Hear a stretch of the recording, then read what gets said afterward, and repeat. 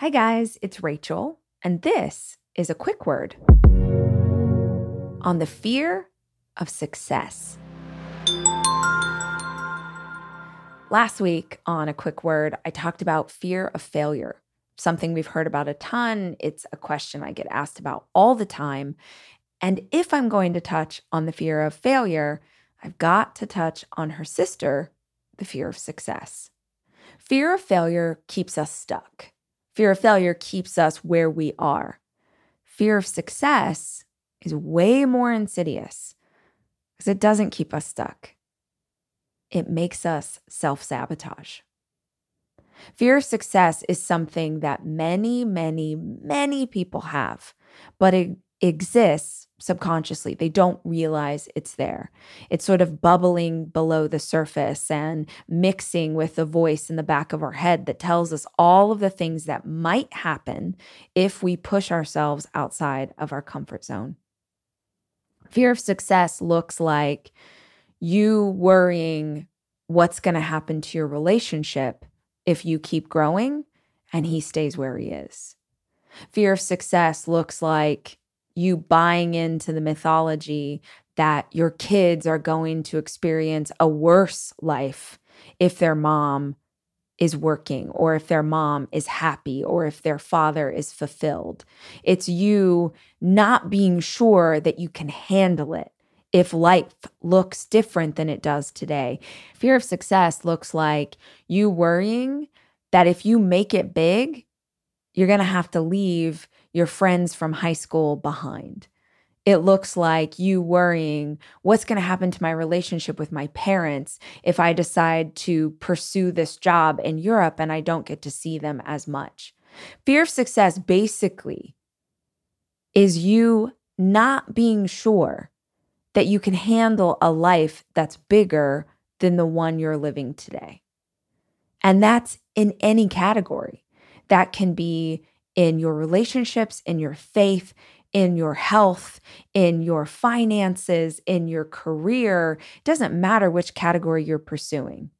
But the fear of what will happen when you become the person that your heart keeps whispering you have the ability to be, that's what makes you sabotage at the last minute.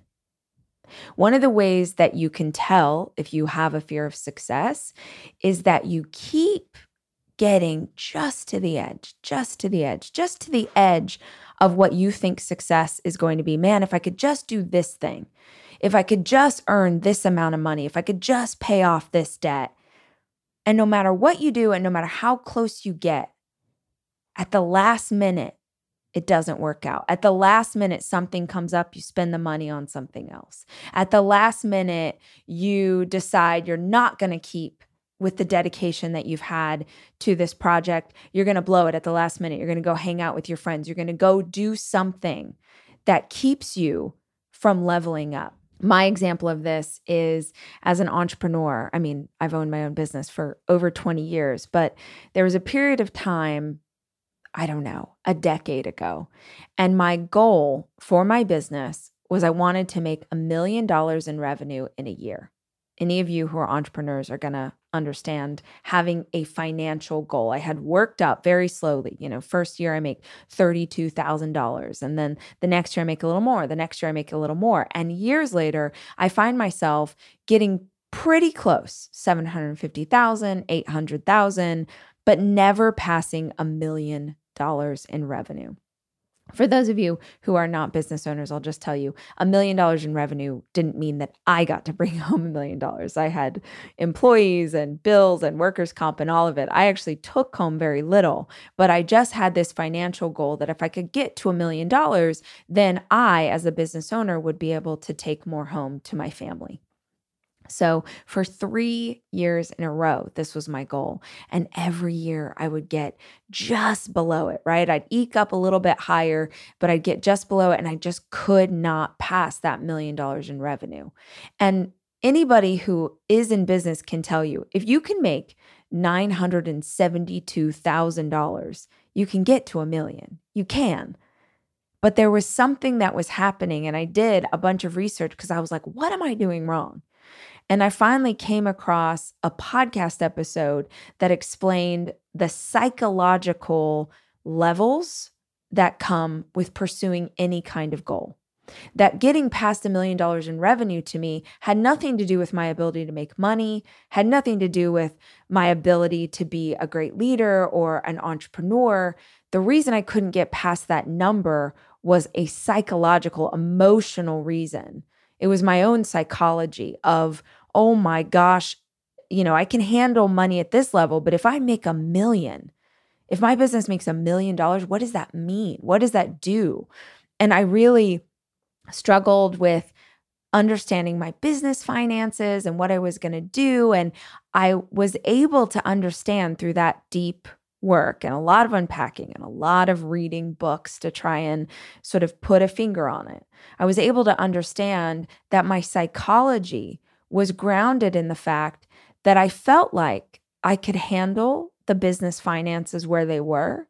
But if we got into 7 figures, that's when I felt overwhelmed. And so on some level, I would take my foot off the gas right at the end. In that last quarter of the year where I could very easily have made the amount of money that would have gotten me to my goal, I decided to let it go. I found other things to pursue, or I would be like, oh, I'm gonna take some time to rest. I would really give up at the finish line. By understanding my psychology, I was able to ground myself in knowledge. At least for me, that is the thing that always helps. It's not, going to therapy to overcome this psychological place. It's giving myself knowledge that is irrefutable. I can do a mantra all day. I can take on that stuff. I can do meditation. I love that kind of work. But for me, when it comes to fear of success, I need the knowledge that tells the voice in the back of my head when she starts talking and telling me all the ways that I'm not smart enough, or I can't have this, or I should give up now. I need actual data to back up my belief. So I did 2 things. I took a course on small business finances. So I actually had the language and the detail and the knowledge so that I knew how to do it better. And I hired an accountant who had handled money at a higher level. Those 2 things gave me the confidence that I needed, literally blew past my goal in the first 6 months of the next year.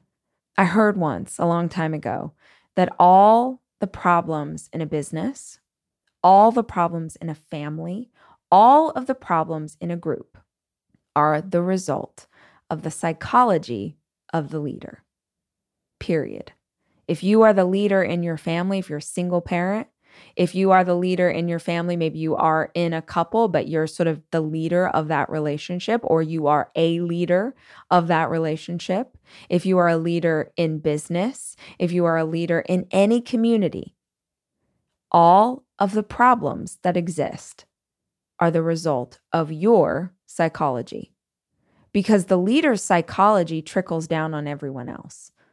The way that I believe and handle things as a mother absolutely is trickling down on the way my children function in a day in, day out basis. So if you want to have the confidence and the skill and the ability to push past those psychological barriers, to push past this piece of you that keeps self-sabotaging, the answer is first to acknowledge what you're afraid of. And once you identify that, understand what's at the heart of it.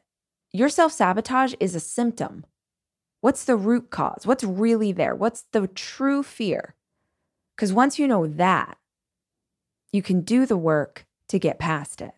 But if you don't, if you're not willing to unpack, if you're not willing to look in the mirror and see what's really going on, you will find yourself in this place year after year after year.